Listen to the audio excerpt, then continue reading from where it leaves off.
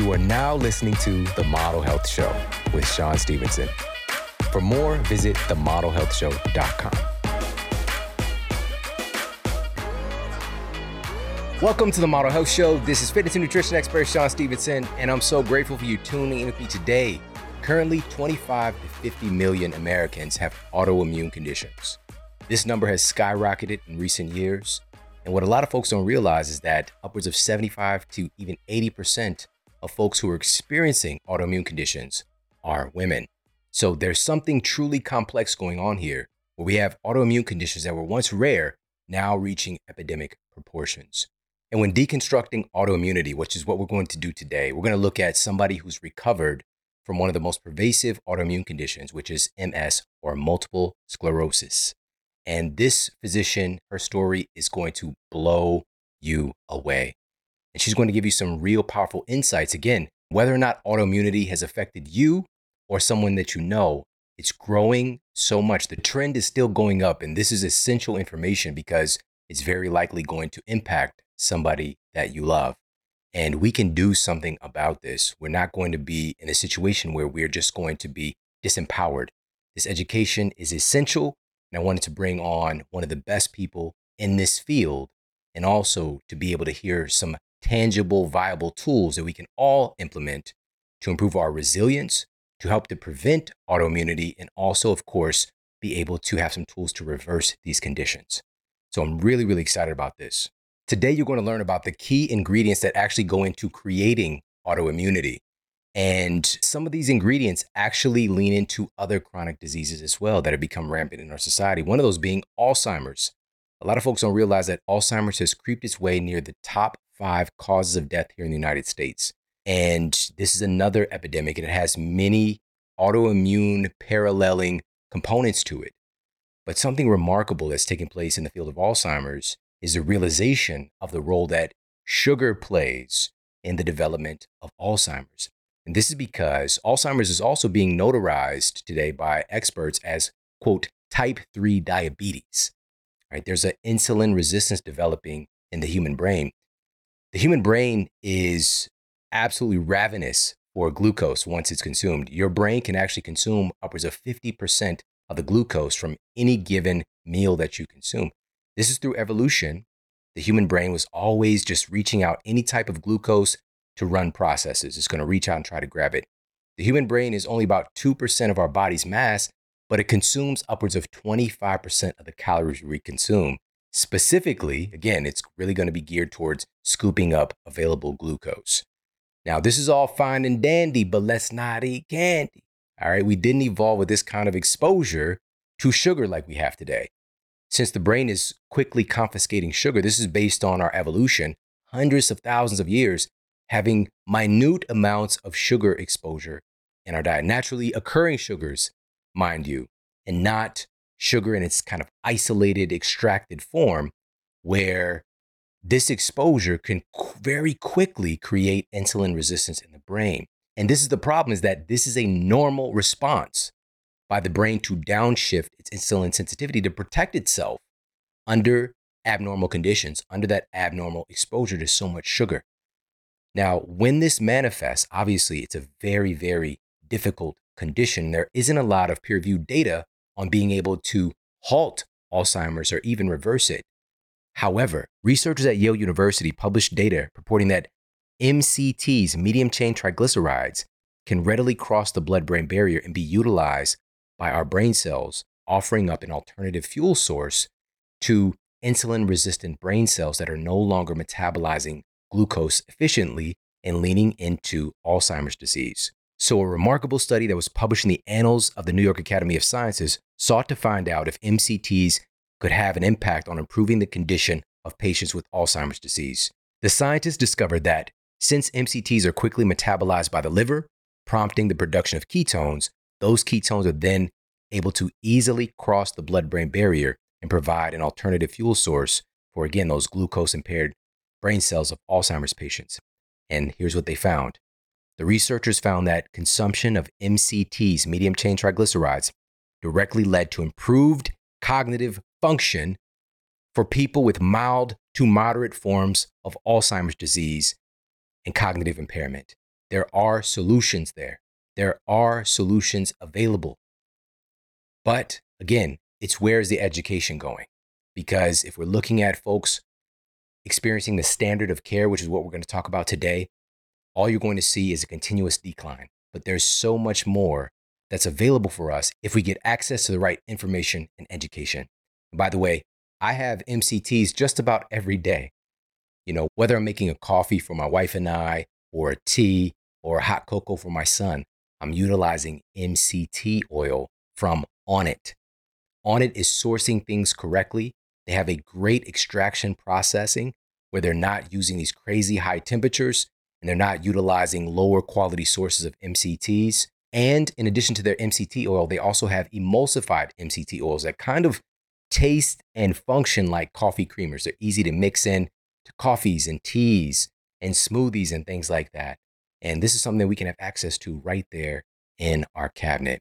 Go to onnit.com/model. That's ONNIT.com/model. Get 10% off all of their MCT oils. And also, they have some of the best high performance human supplements in the world by far. And they run clinical trials. This is what's different about Onnit as well.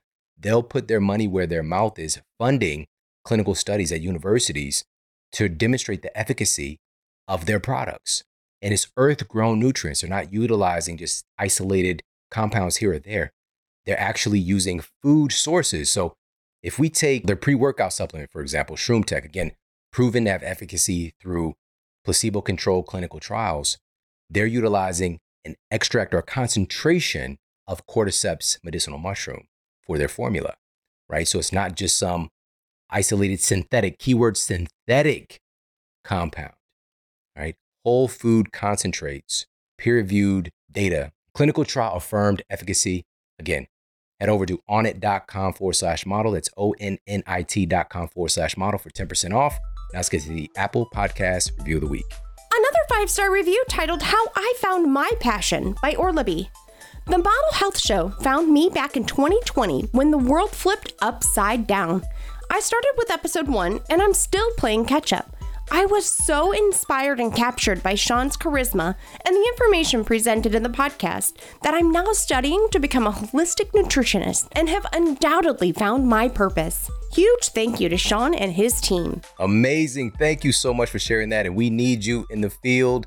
Welcome. Thank you so much for sharing your heart and your passion and your voice. It really does mean a lot. And if you've yet to do so, please pop over to Apple Podcasts and leave a review for the Model Health Show. On that note, let's get to our special guest and topic of the day. Our guest today is Dr. Terry Wahls, and she's a clinical professor of medicine at the University of Iowa, where she conducts clinical trials in the setting of multiple sclerosis. In 2018, she was awarded the Institute for Functional Medicine's Linus Pauling Award for her contributions in research, clinical care, and patient advocacy. She's also the author of the best-selling book, The Wahls Protocol, a radical new way to treat all chronic autoimmune conditions using paleo principles. Let's jump into this conversation with the one and only Dr. Terry Wahls. Dr. Terry Wahls, it's so good to see you. Thank you so much for coming to hang out with us. Thank you for having me. It's my pleasure. So can you first start off by talking about what multiple sclerosis actually is and, of course, your personal experience with it? So our current understanding is that multiple sclerosis is a neuroinflammatory and a neurodegenerative disease. For the longest time, we focused entirely on the neuroinflammation, with the observation that the immune cells appear to be attacking the myelin and causing these acute episodes of worsening, and then gradually improve. But MS is also a progressive disorder. And there's a slow accumulation of disability, slow accumulation of fatigue, of cognitive decline, and brain volume loss. So now there's more recognition that at the same time as these episodes of inflammation, which happen early, at the same time from the very beginning, there's also neurodegeneration and brain volume loss that is occurring as well. Holy moly. So it's a multi-pronged thing. So obviously that's speaks to the vast array of pretty bad side effects. It's the vast array of really bad side effects. Yeah, and these acute lesions can occur anywhere in the spinal cord, cranial nerves, and in the brain. So the symptoms, it can be a wide variety of things, from sensory problems to motor problems to balance problems. And people often have symptoms for 5 to 10 years prior to finally making an overt diagnosis. Amazing. Amazing. And here's the thing, and why I'm so grateful to have you is that rates of obviously autoimmunity overall have just been skyrocketing in recent years. One of the studies I just looked at, it's somewhere in the ballpark of about 50 million Americans now have an autoimmune condition, and things that were once rare. And multiple sclerosis has been rising as well. And you have a deep, intimate connection with this. So please, if you could share your story. So it begins in medical school. I'm 22. I begin to have episodes of discomfort at my temple. It's bothersome for a couple days. Then it's not a problem, comes back. It's more likely to trouble me if I'm sleep deprived, severely stressed. Over the next several years, it becomes a little more electrical. And when it's electrical, it feels like there's a jolt of electricity across my face. Nothing takes care of the pain. I just figure I have to endure it. Over the next 10 years, this becomes more troublesome, more severe. I finish medical school. I finish residency. I start my first year of clinical practice, which, by the way, is a very stressful time. I have a romantic relationship of 5 years, fall apart, very upsetting. And then I have an episode of dim vision in my left eye. And, I see a neurologist, I see the eye doctors, I get MRI, I get a eye exam, retinal exam, no clear explanation. And they just tell me that I have autonomic dysfunction of the retinal blood flow, and to not work out in hot weather, don't race quite so hard, because I do figure out if I'm racing, I can't see as well. My face pains continue to be more troublesome. I don't have any more episodes of dim vision, but I'm not racing anymore. Then I have my son. That goes really quite well. I decide that I want to have another one, so I have my daughter. And then about 6 years after I have my daughter, my face pain's getting more frequent, more severe, more difficult. But now I get some weakness in my left leg. And while I'm out walking, my left leg begins to really not work well, dragging it to hobble home. See the neurologist, who says, Terry, this could be bad, or really, really bad. And he's going to start doing the workup. While I'm going through the workup, I'm like, okay, what does really, really bad look like? And I'm thinking of the about 24 years of worsening electrical face pain that I've had. And I'm like, okay, this is going to be a progressive illness, whatever it is. And I don't want to be disabled. So actually, I'm rooting for a rapidly fatal diagnosis because I don't want to be disabled. 3 weeks later, I hear multiple sclerosis. My neurologist is very upbeat. There's drugs to take. I go see and do some research, find the best MS center in the country, see their best person, take the newest drugs. I'm a little bit worse. 2 years later, my neurologist mentions the work of Lauren Cordain. I read his books on the paleo diet. And after having been a vegetarian for 20 years, it was a low-fat vegetarian, I go back to eating meat. The next year, I need a tilt-recline wheelchair. I take mitoxantrone, a form of chemotherapy, to try and slow my decline. Does not help. They then tell me to take Tysabri, which is the new biologic drug, very potent. It's very effective at turning off the immune system. It does not help, and I continue to decline. I'm switched to a new drug, Cellcept. And now I decide, you know what? I think I need to be a little more active here because the best people are not slowing my decline. So ultimately, I began reading the basic science. At first, I'm looking for drug studies. Then I figure out, I'm not going to be able to access these drugs. I should look for supplement studies. And I start looking at other forms of neurodegeneration because it's my theory that neurodegeneration is my problem, not inflammation. I've only had 2 relapses in my entire journey of my problem, and that it's mitochondria that aren't generating enough energy, and that's driving the disability for Parkinson's, for Alzheimer's, for cognitive decline, and I think for MS. Now, mind you, at that time, no one is yet talking about mitochondria for MS. But I'm convinced that is the problem. And so I gradually develop a series of supplements that I'm going to take for my mitochondria. And 6 months into this, I decide, it's really not doing anything for me. I'm still just as exhausted. And so I quit them. And the first 24 hours is okay. But after 36 hours, I really can't function. I can't get out of bed. Can't go to work. 3 days into it, my wife, Jackie, comes in and says, honey, why don't you take your supplements again? So I take them. And the next morning, I can get up and go to work. Now, mind you, I'm still fatigued. I'm still severely exhausted. But I'm back to my usual level of fatigue. So I think that's very interesting. I tell Jackie that I want to try this again in 2 weeks. And so we do the same thing. I stop everything. And again, at 36 hours, I can't get out of bed. I'm really exhausted.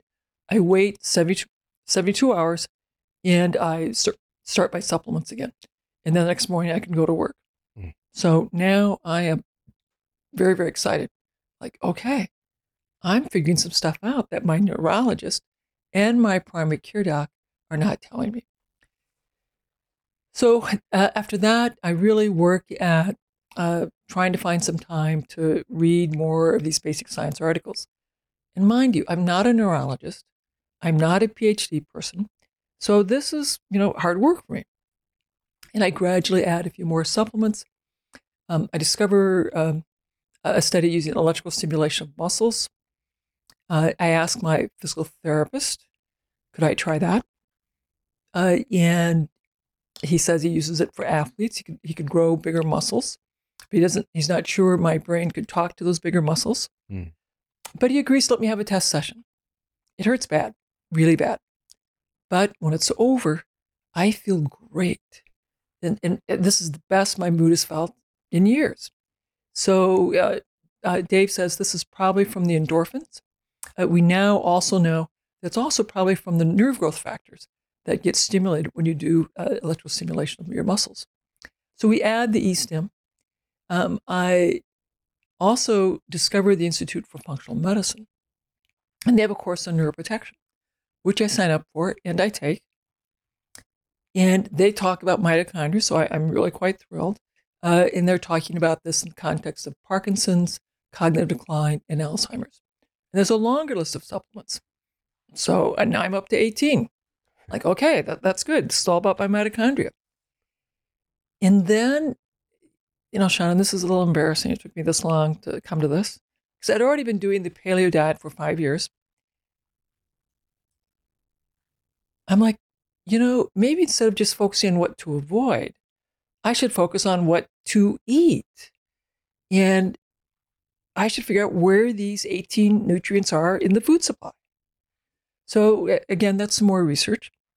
And I have this new way of eating, these list of foods that I'm going to be stressing. And I start that on December 26th. And by the end of January, my mental clarity is better. I should set the stage for everyone. Yeah, in December 26th, I'm so weak I cannot sit up in a regular chair like this. I have to have a zero gravity chair with my knees higher than my nose, so gravity holds me in place. I have profound fatigue. I'm beginning to have brain fog. My trigeminal neuralgia is more consistently turning on. It's difficult to turn off. And so, I'm very clear that I'm headed towards becoming bedridden, demented, probably living with once it turns on, a breeze will trigger my pain, light triggers the pain, speaking triggers the pain, chewing, swallowing triggers the pain. So I've rewritten my durable medical power of attorney such that if I stop talking and stop swallowing, there'll be no IV fluids, no tube feeds. So I'm coming to terms with bedridden, demented, probably dying with intractable pain, and at that time, dying eventually of dehydration.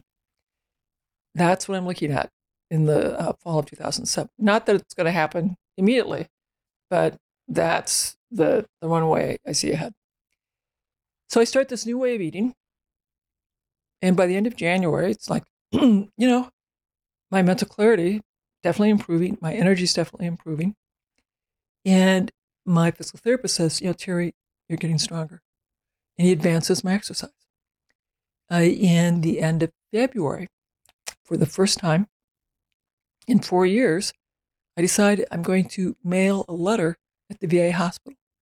And I take my walking sticks and I walk down the hall to the mail slot and I mail my letter, and people are like, "Oh my God, Dr. Wahls, you are walking." And then, I begin walking around the hospital with my walking sticks, and then with one walking stick, and then with no walking sticks. And then that spring, so, about 6 months into this,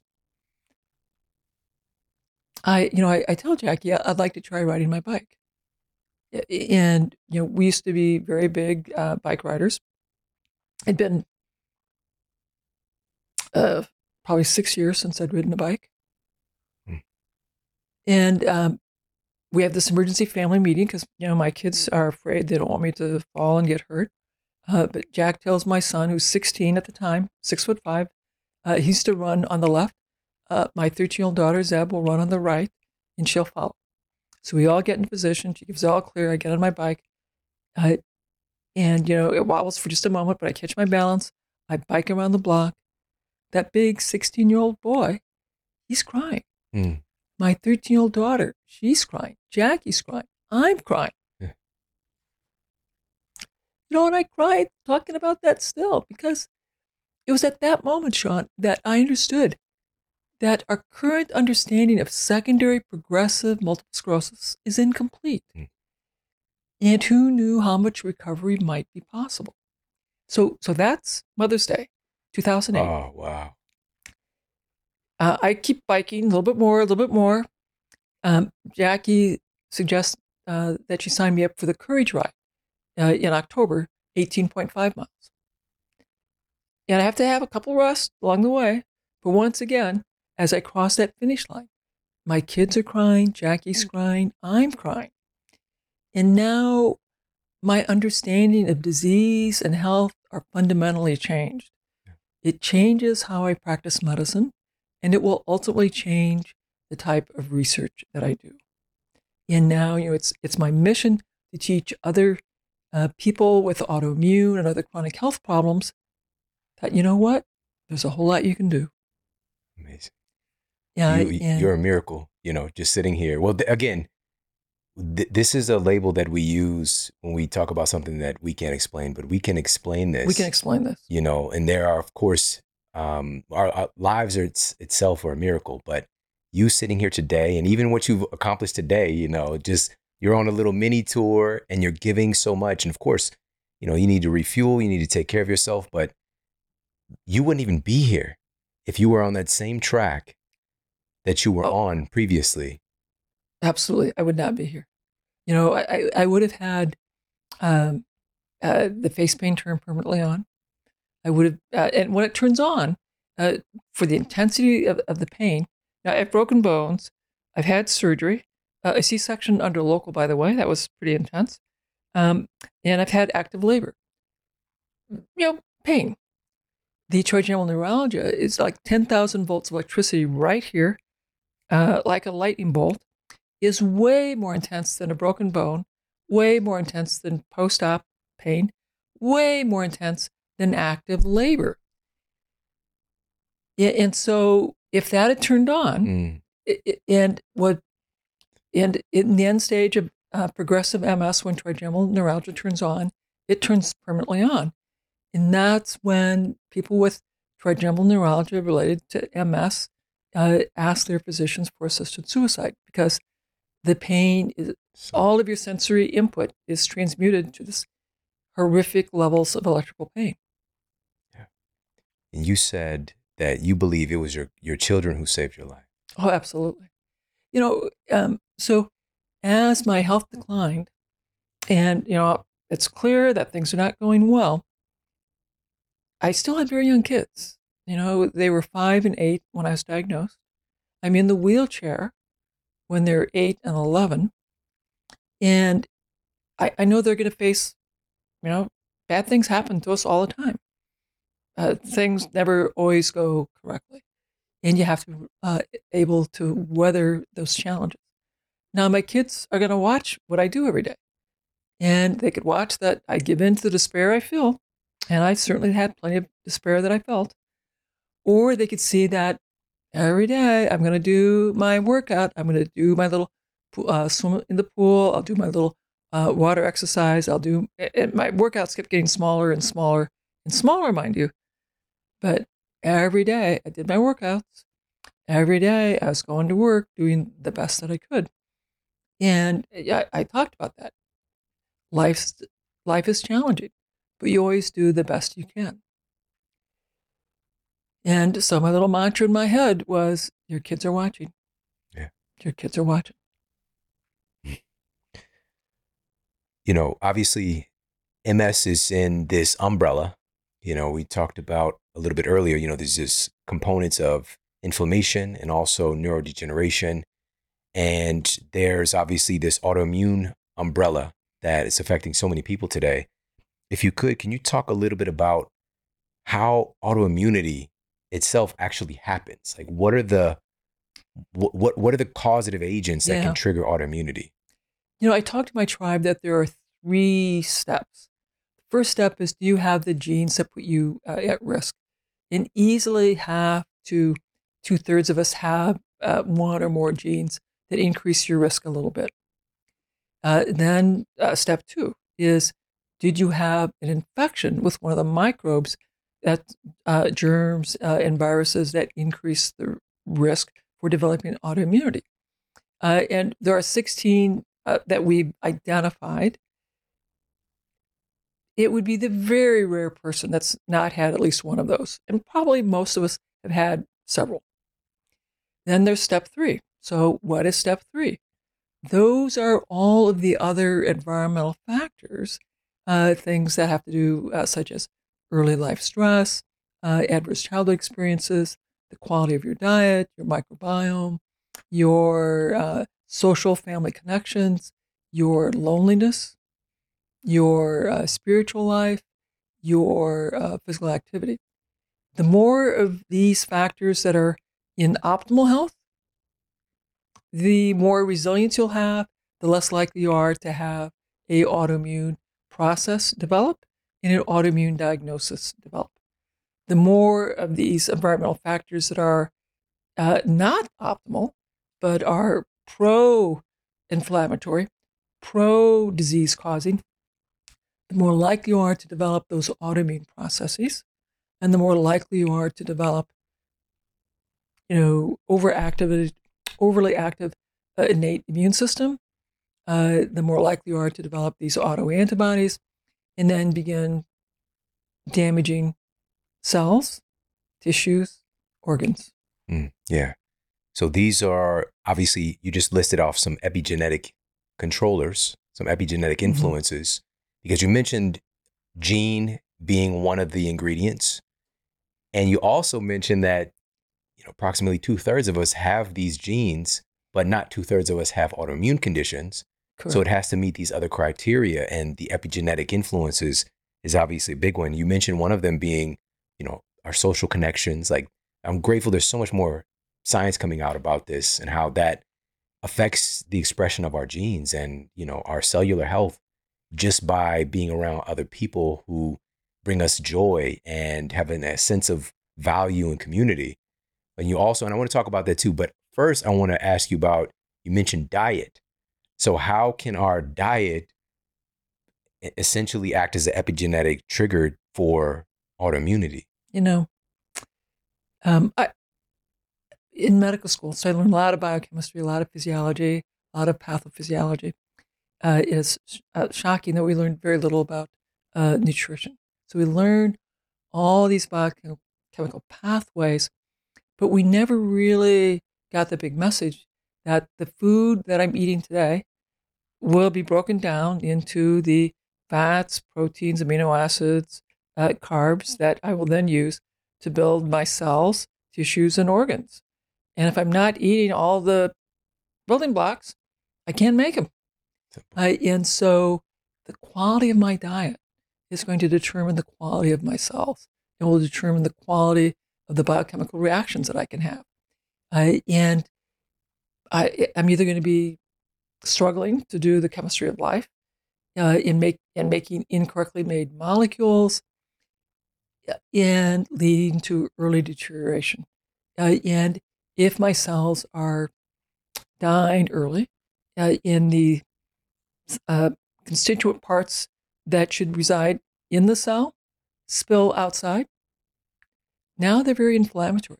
They really activate the immune system as a danger signal, and that drives those autoimmune processes. The more you drive them, the more you likely are to develop autoantibodies, the more likely you are to develop the autoimmune processes. And then, and these sort of percolate along for 1 to 5 years before you have the overt autoimmune diagnosis. Mm. So obviously, you just made that connection for us, which we don't make that when we're in, even we're paying for these university educations and we're not getting educated that the food that we eat is going to be used to make the cells of your body, your heart, your brain, everything about you. And so for you to regenerate essentially or provide the building blocks to sustain your brain and your nervous system that was kind of being broken down essentially, if we're not doing that, this is what happened when you started to find these particular nutrients and you had the 18 spread that you were taking. And these were, I guess your experience was kind of slowing the process, right? And when you pulled that away, then you felt, that the results of that. But you also said that, and I can so identify with this. So when you said like, it's a little embarrassing to say this, that we didn't make that connection. First thing I did when I was trying to get healthy and I found out about all these nutrients, I became a natural pill popper too. Oh yeah, I think absolutely. It's just a progress, portion. But then it got really expensive. And also it's just a logical thing. Like, wait a minute, where are these nutrients coming from?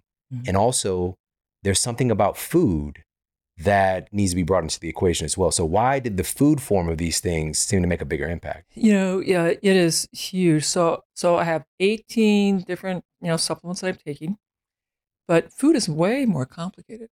If I look at kale, it's more than just vitamin C or the B vitamins. It's all these carotenoids. There are, I don't know how many different thousands of molecules within that kale plant that my body's going to incorporate, that my microbiome will incorporate as they digest and make their metabolites that get into my bloodstream, and that will support my biochemistry. Life is incredibly complicated. We have this very intricate set of biochemical reactions. And I'm sure we haven't described them all. And there's checks and balances. There's no way that I can identify what are all of the key substrates that we need. I can tell you we're doing, in our basic science analysis of our data, we are also looking at the metabolites that we're measuring, I think, about 1,500 different compounds and how they change from at enrollment and then over time. And that's still only a small fraction of the chemistry that's happening in our body. The food we eat talks to our microbiome, and the microbiome talks to our food, that makes more metabolites that get into our bloodstream, that then interact with how we run the chemistry of life. It's going to be, I'm much more likely to be able to fill in all of the gaps that aren't working correctly if I get it from the food as opposed to the 18 supplements. I mean, and that's when the magic happened. It wasn't when I was doing the paleo diet. That may have slowed my decline, although it didn't seem to be much. The supplements certainly slowed my decline, and I felt way worse without them. But the magic happened when I started focusing on, well, what do I need to be eating? And by stressing my diet to maximize the intake of those 18 nutrients, I'm sure I got thousands of other really important nutrients I had no idea, probably many of whom have not yet been named, that were vital to making the chemistry of my life run more optimally. So powerful. In the first 4 years, I had this amazing craving for greens.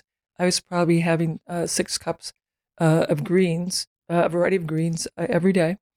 And I could tell if I didn't have my 6 cups of greens, my cognitive decline, I just was not as mentally clear. After the 4th year, I sort of got caught up. And then, I didn't have to have quite that many greens. This reminds me of research from Rush University.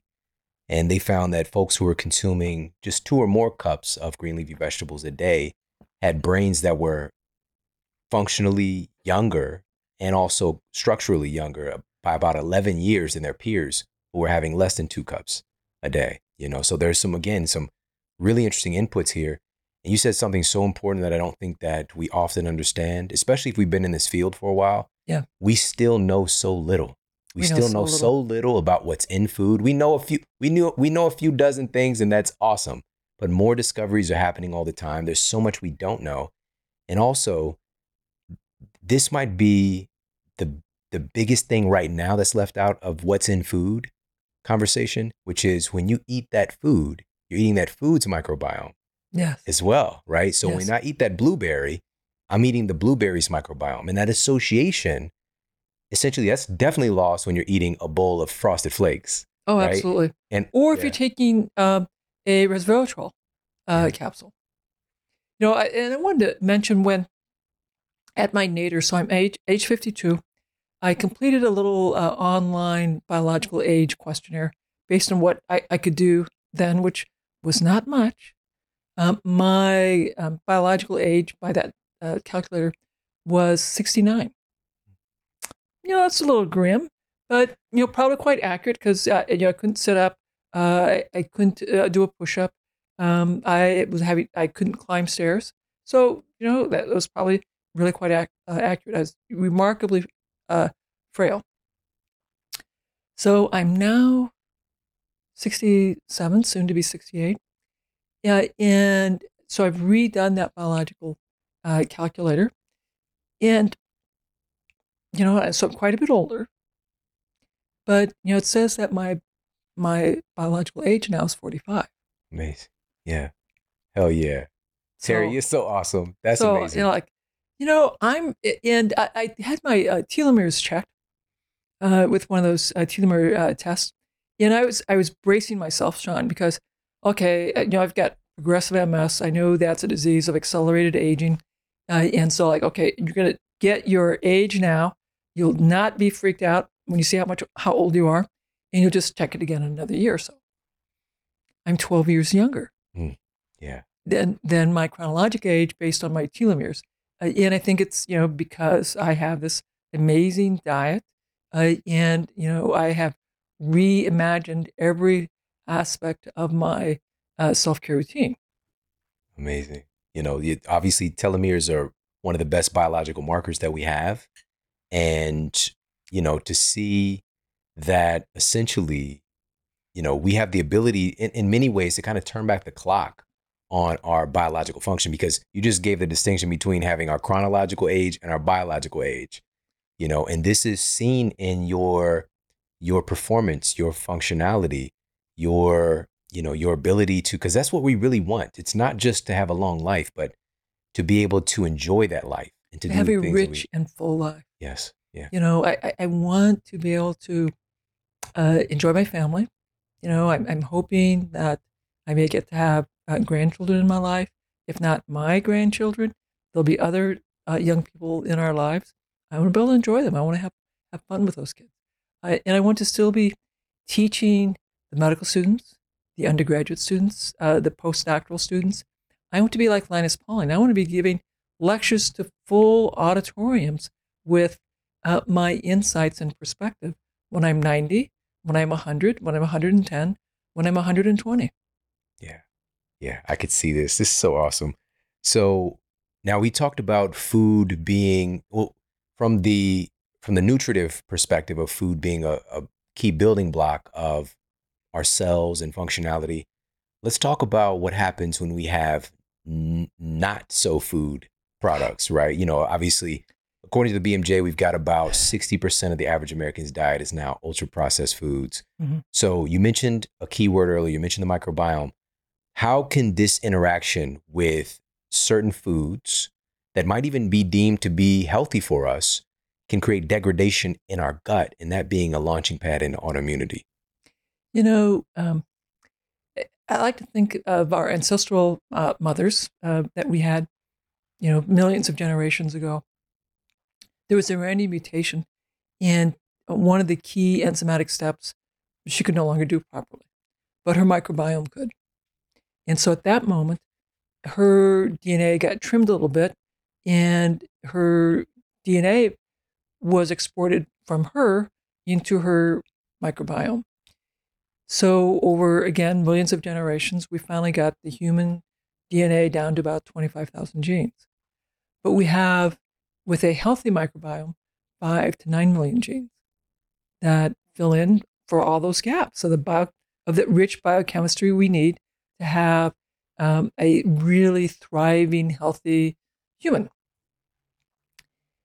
That evolution of the microbiome, happened again over millions of generations as we were eating, a very diverse set of plants. Of course, different plants, depending on where you were in the world, in different animal products. It was not based on eating ultra-processed food. So when we decrease the diversity in our diet, we're starving out those microbiomes, those bacteria and viruses and parasites, all those critters that live in our bowels that were essential for our health and vitality are being starved. And so they disappear. And I can't do all the biochemistry quite right. Molecules don't get made quite correctly. And my health and my resilience deteriorates.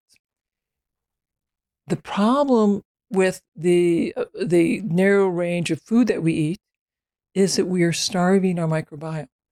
In the microbiome, we are superorganisms. There's you and me, and the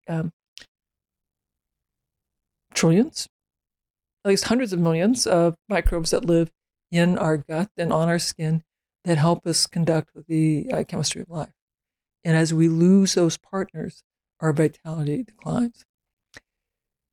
So I stress to my tribe that I want them to have diversity. I want them to have as high a quality of food that they can afford. But I also acknowledge that money's tight for many people, and that in my clinical practice at the VA, the Veteran Affairs Hospital, where I was taking care of vets for decades, and I started using my diet and lifestyle program. I was taking care of people living on food stamps who were buying conventional food in their local small grocery store in rural Wisconsin, rural Iowa, rural Illinois. And they also had remarkable success. So yes, do the best you can with the financial means that you have, but you can have some remarkable turnarounds, even if you're just getting your basic groceries in small rural Iowa. Yeah. And, of course, I come from that circumstance, living in a quote food desert. And the most important thing, it's not accessibility to the things, it's accessibility to the education in a way that makes sense and that's empowering, because we are very capable at figuring things out when presented with challenges. That's one of the great things about humans. It's just, I didn't know that this mattered. And you just mentioned the number one thing we can do to improve the diversity of our microbes is to improve the diversity of inputs, improve the diversity of foods we're eating. It is the backed by science number one thing we could do. And I talked to, in my clinics at the VA, we would stress that this is a family intervention. So I'd ask my vets to come with their spouse, and sometimes they'd come with their kids, and we explain that the food you eat, it becomes the body you have. So we need you to learn how to eat good food.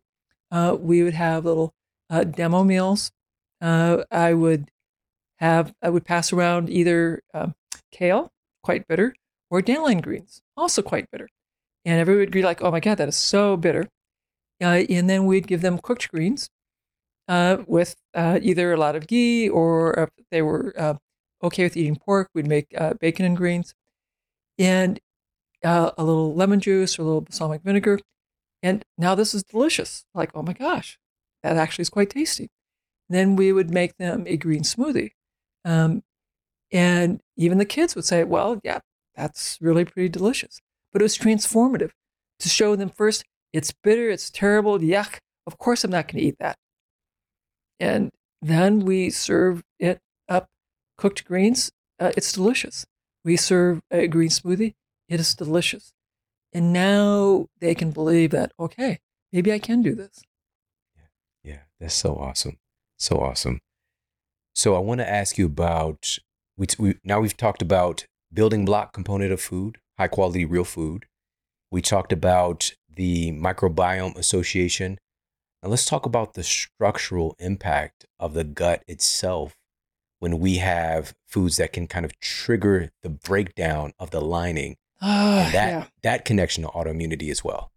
Yeah, so the gut should have a barrier between what's being digested until it's properly digested down to the amino acids and the glucose.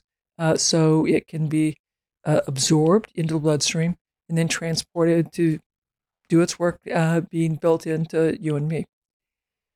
If we develop some irritation of the gut because of alcohol, because of aspirin, because of having the wrong mix of bacteria and yeast, now we can get a opening and some of these channels open up. So food proteins, they're not fully digested, leak into the bloodstream. And these incompletely digested proteins are recognized by the immune cells as, you are too big to be food. You must be a threat. And so now the innate immune system will be active and will start making molecules to kill the threat, and what may have some collateral damage, harming my cells. And over time, my adaptive immune system will begin to make antibodies against these food proteins. And that, I'm sure is how I ended up with gluten sensitivity and sensitivity to the dairy proteins and sensitivity to the egg proteins, which I still have. So I'm very, very careful to not have any dairy, gluten, or eggs, because what I've learned is that will trigger my face pain. Holy moly. Now this speaks to a couple of things. One of those being understanding your bio-individuality and the triggers for you. Yes. And also, just, you said something earlier that I don't think people talk enough about, or even just in you sharing your story, if people really get it. Prior to the severity of these symptoms, you had spent quite a bit of time on a vegetarian protocol.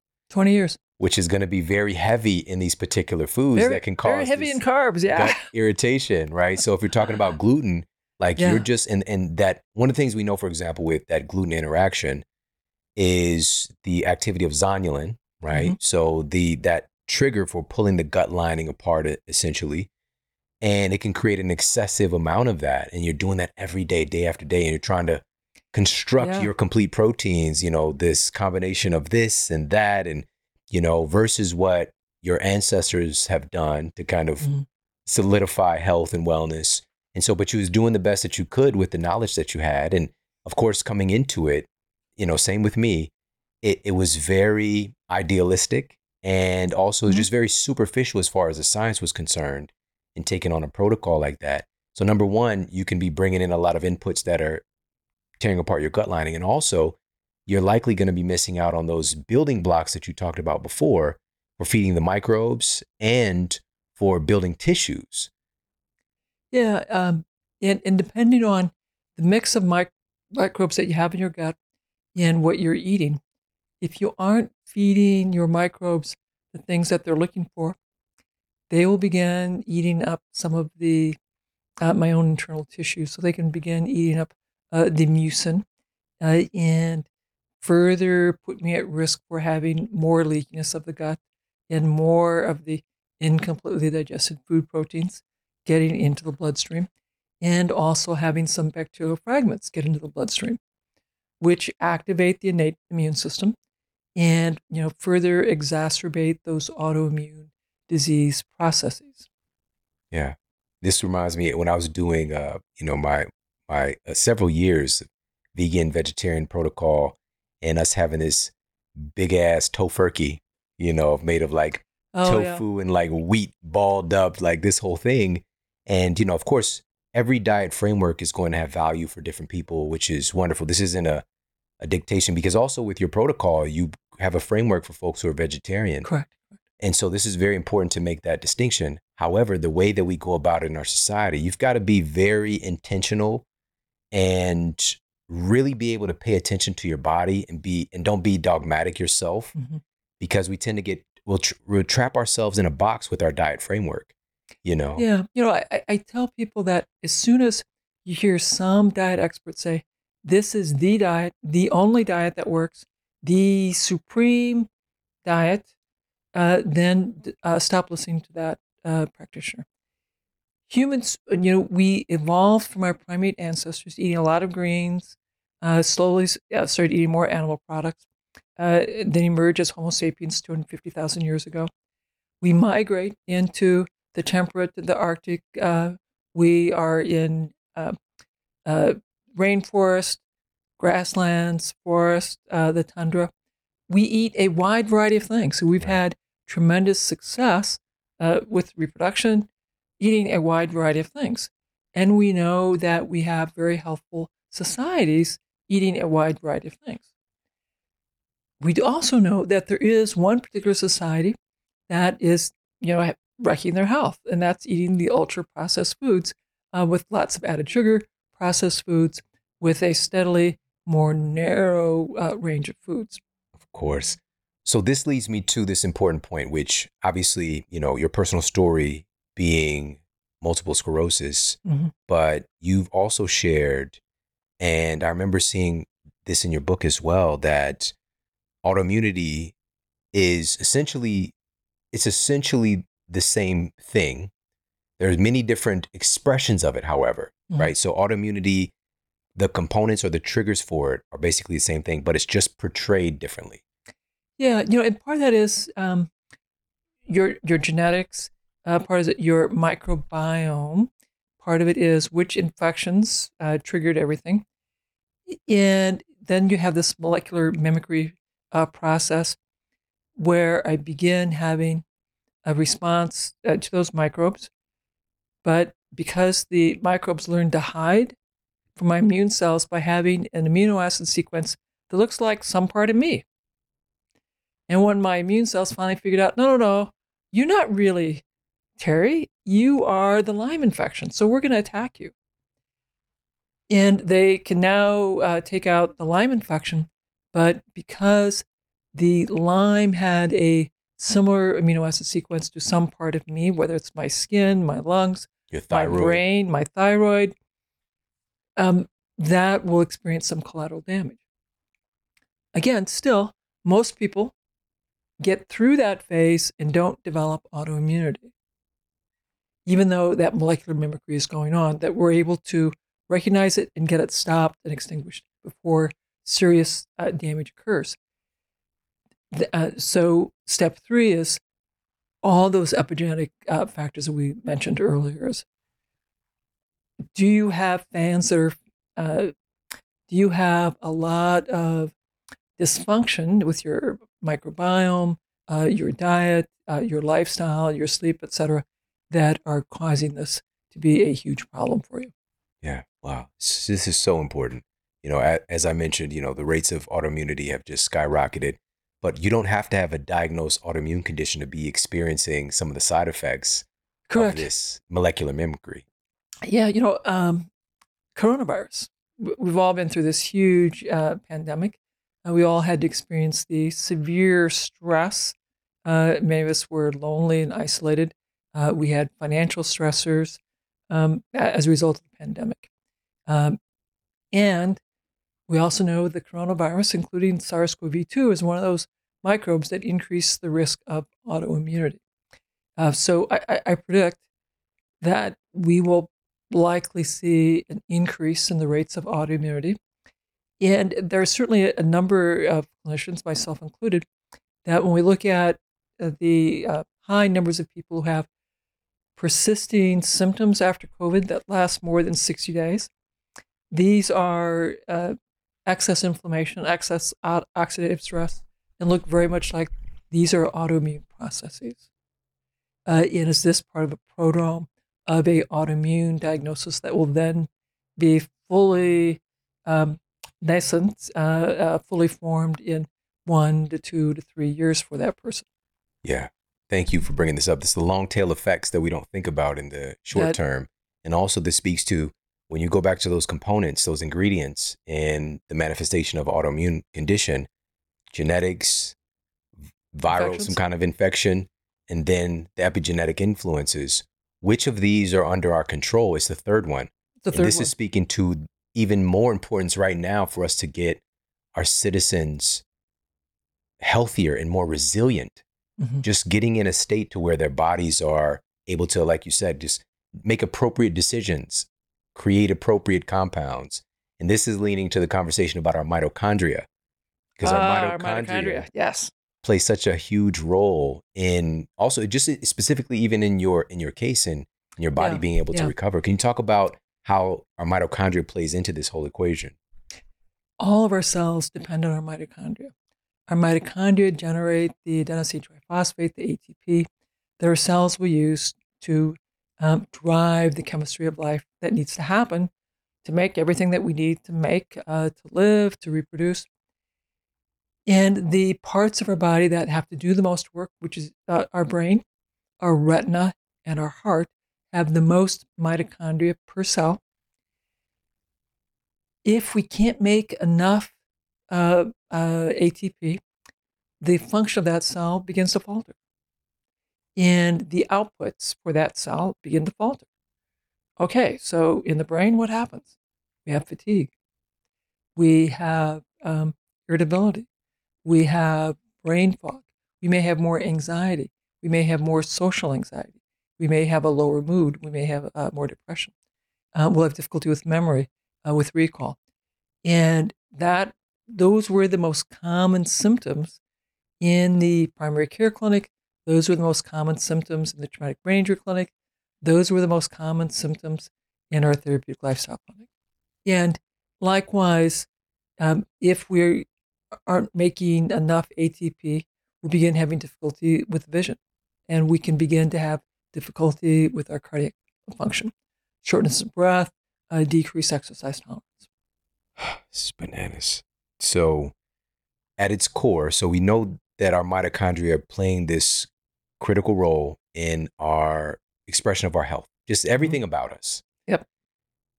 Now, the problem essentially is that our mitochondria I'm trying to find the best word to say this, but can be starved. They often are. They are for several reasons. First, we're poisoning them. So we can poison them. because we've got heavy metals in our water, in our air. We have heavy metals in our personal care products. We have hormone disruptors, solvents, pesticides, herbicides in our indoor environment because of we've made a much tighter living spaces, and there's more synthetic solvents, glues, etc. So that can disrupt the efficiency of the mitochondria. Then we have these terrible diets. And so our poor mitochondria are missing out on the vitamins, minerals, cofactors needed to properly run the Krebs cycle. And so, they're struggling to generate all of the ATP. And as the cell struggles and the mitochondria struggle, the mitochondria begin to get skinny, get smaller. They decrease in number, and the function of the cell declines. And this is why, if you have a neurologic or psychiatric disease, I think it's really vital to work on tuning up your mitochondria. If you have a retinal disease, macular degeneration, a leading cause of blindness in the United States, the supplements for macular degeneration are mitochondrial supplements. They should go, quite a bit broader than they are, but they're basically mitochondrial supplements. And a lot of the supplements, for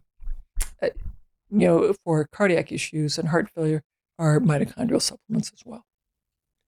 This is so simple. So our mitochondria are making the currency of life, right? Now, if we're not providing the environment for them, the nutrient substrates, because this is what's so interesting.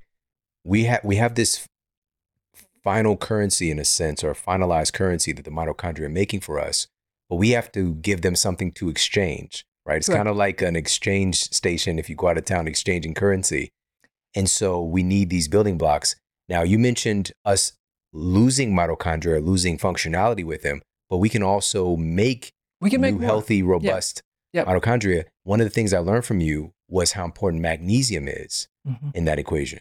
Magnesium, super helpful. Zinc, also super helpful. And the zinc and magnesium are cofactors for the B vitamins that facilitate a lot of the steps on the Krebs cycle pathways. Then you can add in some creatine, carnitine, coenzyme Q, very, very helpful. But again, for all the listeners, I want to remind everyone, those supplements, they were great. I felt way worse without them.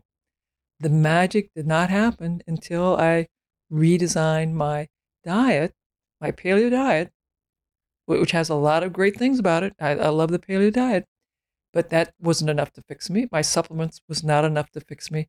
I had to combine everything I learned to stress what I needed to eat. Yeah. And there are particular foods that have been utilized for thousands of years that are a virtual fountain of many of these nutrients. Can you talk about what some of those foods are? Yeah. So we'll talk about the things to add first, because I stress that to my families is go out and add these vegetables first. Green leafy vegetables, a rich source of a bunch of carotenoids, lutein, zeaxanthin, mesozeaxanthin. They'll have a bunch of the B vitamins in them, although not B12. And great sources of calcium, magnesium, and vitamin K, which your bacteria will metabolize to K2MK7, and your liver will further metabolize to K2MK4. Then we're looking at the sulfur-rich vegetables in the cabbage family, onion family, mushroom family. And again, sulfur is a very important nutrient for detox. It's a very important nutrient for neurotransmitters. It's a very important nutrient for the glutathione, which is a master antioxidant for our cells. And then the third category was deeply colored vegetables, berries, things like blue, purple, black, orange, yellow, green. I want to have all of the colors. Notably, we're shortest in the blue, purple, black category. And we know the more color you eat, the lower the risk of diabetes, the lower the risk of heart disease, the lower the risk of cognitive decline. There's a lot to love about what I just said there. So you ramp up those vegetables. I'm telling my folks the goal is 3 plates of vegetables and berries measured raw. And they're like, oh my God, did you mean per week or month? I said, no, that's per day.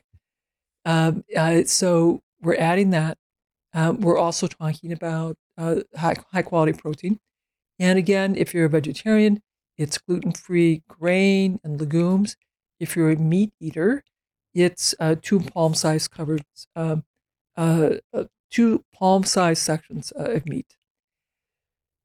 And then, I encourage fermented foods, sauerkraut, kimchi, marvelously good for you.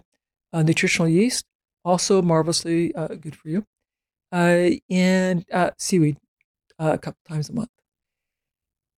And then the things to remove, reduce, and if you can, eliminate added sugars, processed foods, white flours. And I tell everyone that if you have an autoimmune problem or a neurologic or psychiatric problem, you may well have unrecognized gluten sensitivity and casein sensitivity. So take those foods completely out. 100%, 90% won't do it because if you're still getting the foods occasionally, you're still causing your immune system to react. And then the third group that I take out is I take out eggs. Eggs, particularly the yolks, are superfoods. They're really, really great for you unless you have an abnormal immune response. And eggs are the 3rd most common food sensitivity, at least here in North America. And for me, they cause, I have a severe response and I have my face pain turn on if I have eggs. And so I ask everyone to take those 3 foods out. After 1 to 3 months, you can retry the eggs. You might tolerate them. And if you do, by all means, enjoy them because they really are a superfood. Yeah. All right. Awesome. Now, within that, so we've got some daily recommendations. We've got some general recommendations on what to avoid as well from some of the most likely culprits. But what about, I know that you mentioned the nutrient density for you was organ meats. Yeah. Well, now that's a more advanced level, but it's certainly one I recommend people go down. The organ meats, oysters, mussels, clams, tongue's really quite delicious. Heart, also quite delicious and very easy to have. Liver is a little more, and kidney are a stronger taste. That may be an acquired taste, but prepared properly, they are so delicious. And they are a great source of B vitamins, a great source of pre-made retinol, which is a vitamin A, a really good source of coenzyme Q, good source of carnitine, creatine, lipoic acid. So I certainly encourage organ meats every week. I encourage liver once a week or oysters, clams, mussels once a week. Fabulously good for you. Awesome. And by the way, you mentioned vitamin A. This is critical. This is one of those nutrients associated with longevity, but there's a difference between, as you mentioned, that form that you're going to be getting from something like liver versus what you'll find in plants. Correct. So plants have carotenoids. Think of beta carotene, which is orange, but any of the deeply pigmented colors will have some carotenoid in them. Your body will have to use their enzymes in your small intestine to metabolize that to retinol, which is the fully formed vitamin A. Now, retinol is really important for immune health, important for proper cell division. So very, very, because we need healthy immune cells to function well. However, like many of our nutrition, particularly if you're taking it in pill form, I want everyone to keep in mind, if you have too little, you have a disease state. If you have too much, you might also have a disease state. there's a U-shaped curve, and there's a broad U for some nutrients and a narrow U for other nutrients. Retinol has a narrow U. If you have too little, you're going to be sick. If you have too much, you're going to be sick. It's like that with so many things, where we tend to find something that we believe does something for us, and then we'll just go, ham on it, balls to the wall on this thing. Water. We all know we need water, right? Water's essential for life. If you don't have enough water, you're going to die of dehydration. What people may not realize is you can drink too much water, polydipsia, and you can create water intoxication. I remember as a resident, every year we'd have several patients come in with psychogenic polydipsia, drinking too much water, and they stroke out and have, a terrible outcome because they became water intoxicated. Many of our nutrients have this U-shaped curve. Now, sometimes it's a narrow curve, sometimes it's a very broad curve. Yeah. And just to be clear, too, I'm so glad that you brought this up. For the most part, for most Americans, it's the lack. Yeah, for most, it's the lack. It's the lack. So we all need some retinol. I think having some liver is absolutely good for you. Clarified butter or ghee will also have retinol, fabulously good for you. Some of my carnivore friends who are, think all plants are poisons and they don't want to have any plant material. They want to have only animal products. There are some of those folks who advocate a pound of liver every day. And that will eventually become a problem if your retinol stores are very, very high. That can lead to fibrosis in the lungs, fibrosis of the liver, fibrosis of the heart, and then you've got all this retinol stored in your fat. You can't get rid of it. So now you're talking like a heart, lung, liver transplant. And even that will not last for very long because you have all this retinol stored in your fat. This just makes logical sense. Our ancestors weren't just doing that much liver. Again, it was not. They were doing some, yeah. Yeah, absolutely. And of course, the folks who were deemed to be, of importance within the tribe, of course, they're going to get preferential slice of the liver, heart, brain, those kind of things. But for folks that are just like, I want those benefits, but I might not necessarily be attracted to organs right now. For me, it's not what I started off with, and I know you as well. I was getting kind of isolated synthetic versions of nutrients versus concentrates of certain whole foods. So there's a great grass-fed organ complex that I'm a fan of, and it's from Paleo Valley, and they have. Do you use that too? Yeah. Yes. See, it's grass-fed beef, grass-fed heart, grass-fed kidney. By the way, with heart, we're talking about a great source of CoQ10 as well. Exactly. And what they do, what's so remarkable about them is number one, the sourcing, and number two, how they actually process it, which is cold temperature processed, freeze dried, highest level of quality, integrity. So definitely check them out. paleovalley.com/model. That's PALEOVALLEY.com/model. 15% off everything they carry. And I just saw, literally just a few moments ago, they just added wild caught fish roe. Oh, that'll be marvelous. Yeah, so it's a brand new, this is a world premiere announcement right here. And I was talking with Dr. Lisa Mosconi. She's a neuroscientist out of NYU. And for her, she's just like, neuroscientist, but also she's a nutritionist. And that's a unique blend. So she's looking at when we eat certain foods and nutrients, actually seeing what shows up on scans. Like, are we actually making a difference in the brain? She said that salmon roe, so fish eggs, are one of the most remarkable foods for our brain and nervous system. Yeah, I would think so. That is like a superfood. Absolutely. I'll be checking that out. Yeah. So again, that's paleovalley.com/model, 15% off. We love them. Dr. Terry Wahls is, if she puts a stamp of approval, that means a lot. Yep. Stamp of approval. Absolutely. All right. So I got to ask you about this as well. So we talked about mitochondrial dysfunction and we talked about inflammation, but I want to talk just a little bit more about stress and one of the components of epigenetic, healthy, positive epigenetic expression. One of the biggest stressors is lack of connection, lack of community. And you mentioned this earlier as you were rattling off these epigenetic influences on our health. And I don't want to circle back to it because I don't want to look past.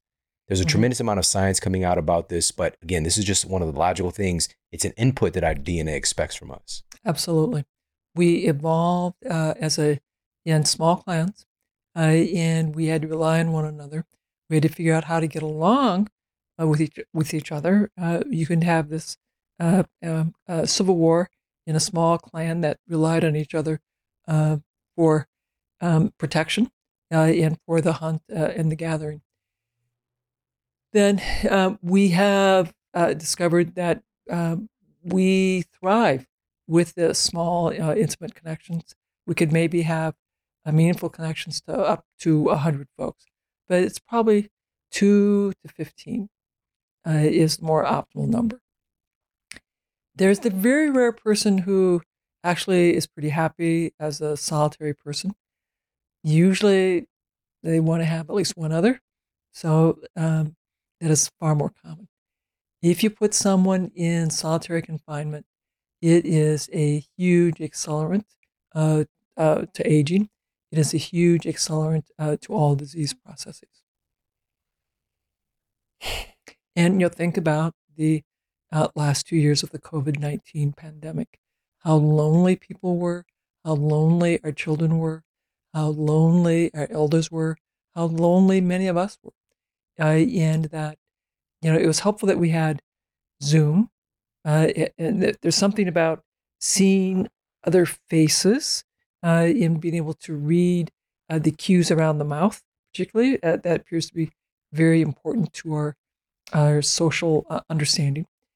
If you can't do it via Zoom, then, call and talk.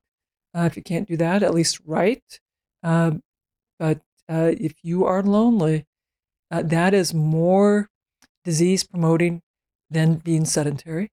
It is more disease promoting than smoking. It's powerful. Very, very powerful. We need each other. We need each other.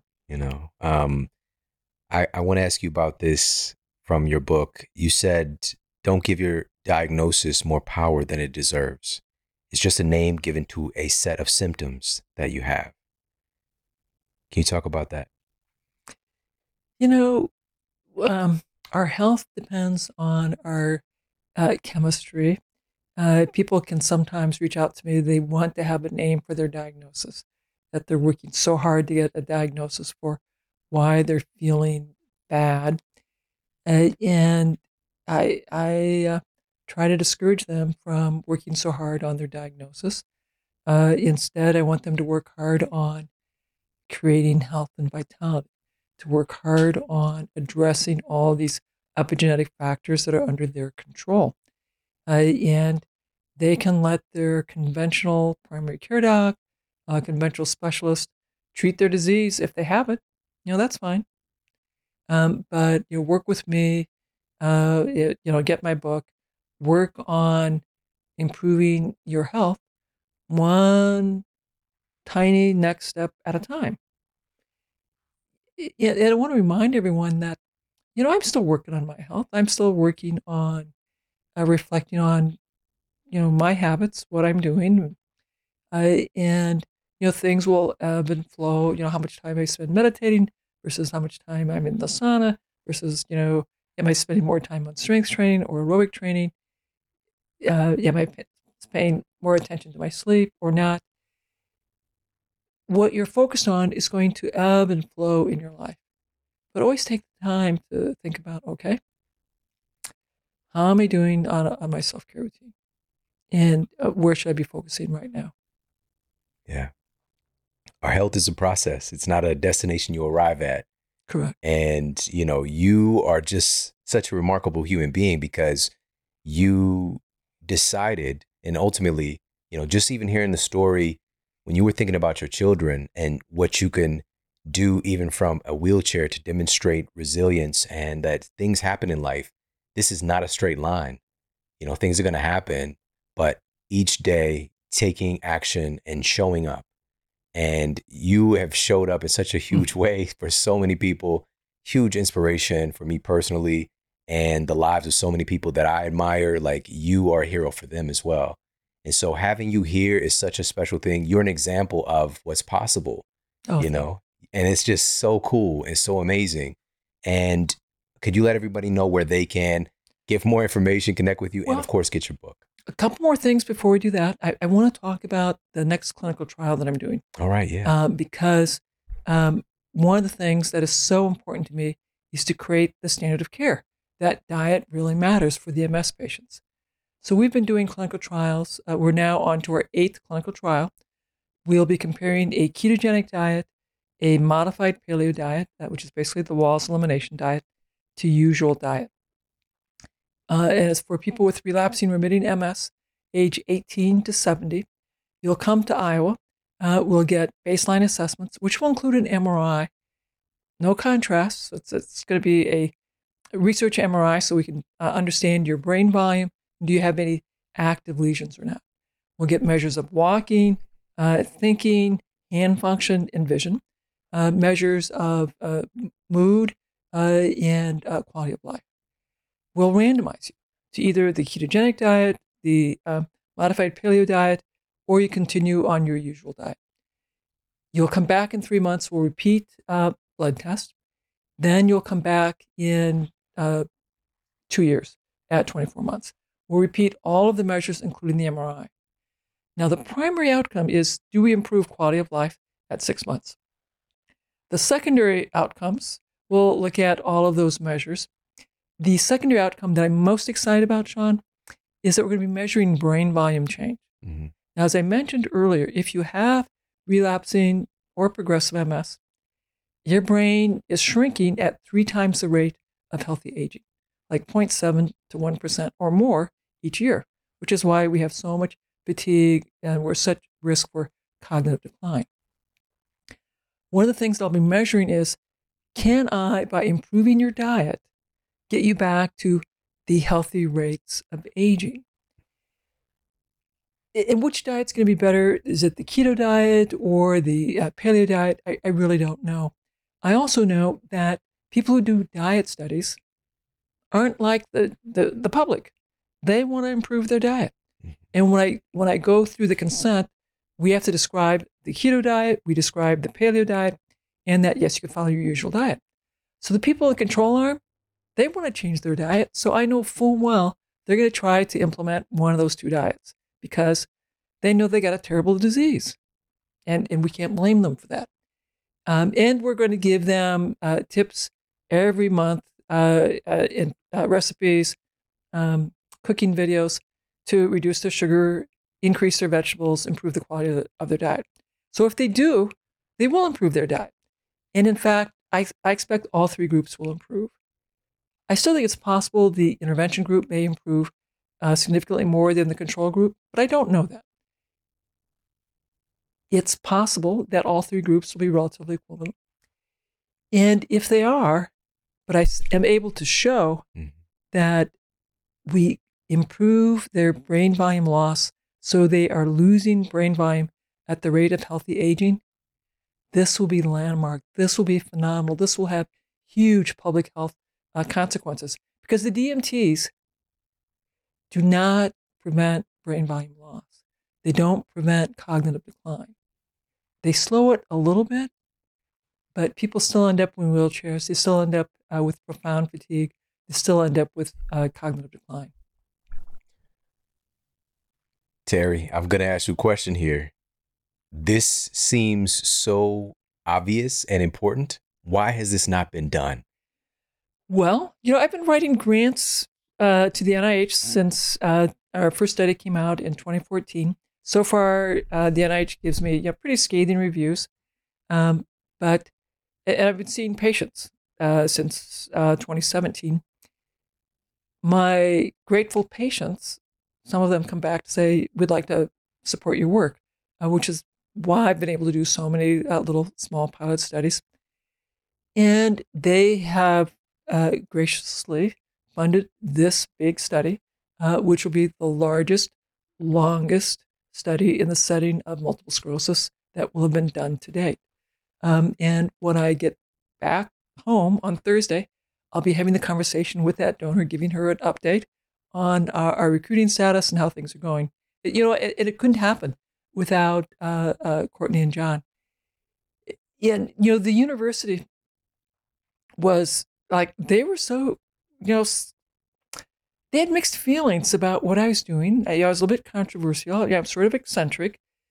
And, people weren't sure I should be doing this.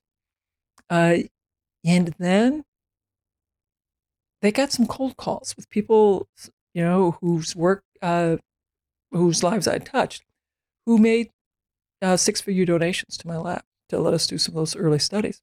Then we got another call, just like that. And then I got a appointment in my calendar with the dean of the College of Medicine. I thought, oh my goodness, what have I done now? And the dean okay, Dr. Wahls, what's going on? Why are people cold calling the university to give you this kind of money? That has never happened to us. Then the university gave me some staff people to work with the foundation to help us develop these relationships, which have allowed us to fund some postdoc scholars to help me write more manuscripts, which is why I have 24 manuscripts out now, and to write more grants. Not that the NIH wants to fund us yet, but they will eventually, and to write more protocols that let people like John and Courtney decide, we believe in you. This is a really important question. We'd like to help get it answered. Yeah. You're talking about changing the standard of care here. It's a big picture thing. And you mentioned earlier the NIH. So to answer this question in summation, funding from government entities, it's changed so much, obviously, in recent years, where we see the majority of clinical trials now are funded by drug companies. It's just the nature of the beast. Yeah. And I remember a time when it was frowned upon to get funding or for a drug company to be kind of intervening in kind of prestigious university trials, but now it's just the nature of business. And as a matter of fact, if you're not meeting the parameters of what a drug company is wanting to achieve, and you're coming in with something that seems so different, if we're talking about doing trials on nutrition, the complexity here. And so what I'm trying to say is the audacity of you to do this and to get the funding and to put this together is so remarkable and so special. And part of the reason I'm able to do that is, so I'm not a PhD. I'm not a neurologist. Had I been a PhD or a neurologist, I would have known that you wouldn't do this kind of experiment.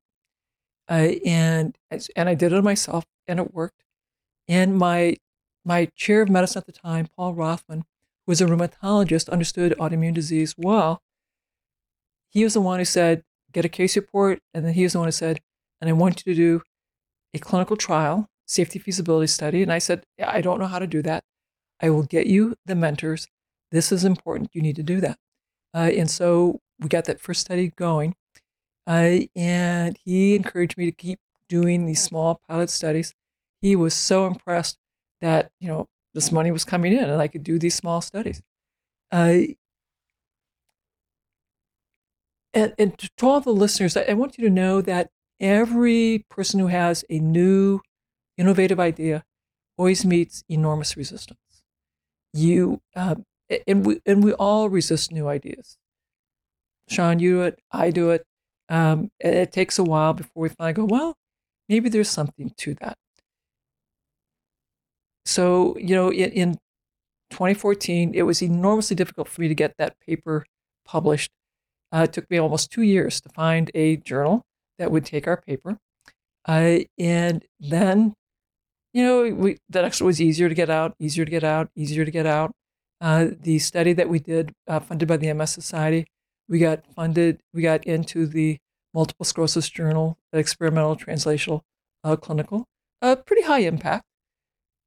Then my postdoc, Dr. Titcomb, did an analysis of all the diet intervention studies that have been done that looked at fatigue and quality of life.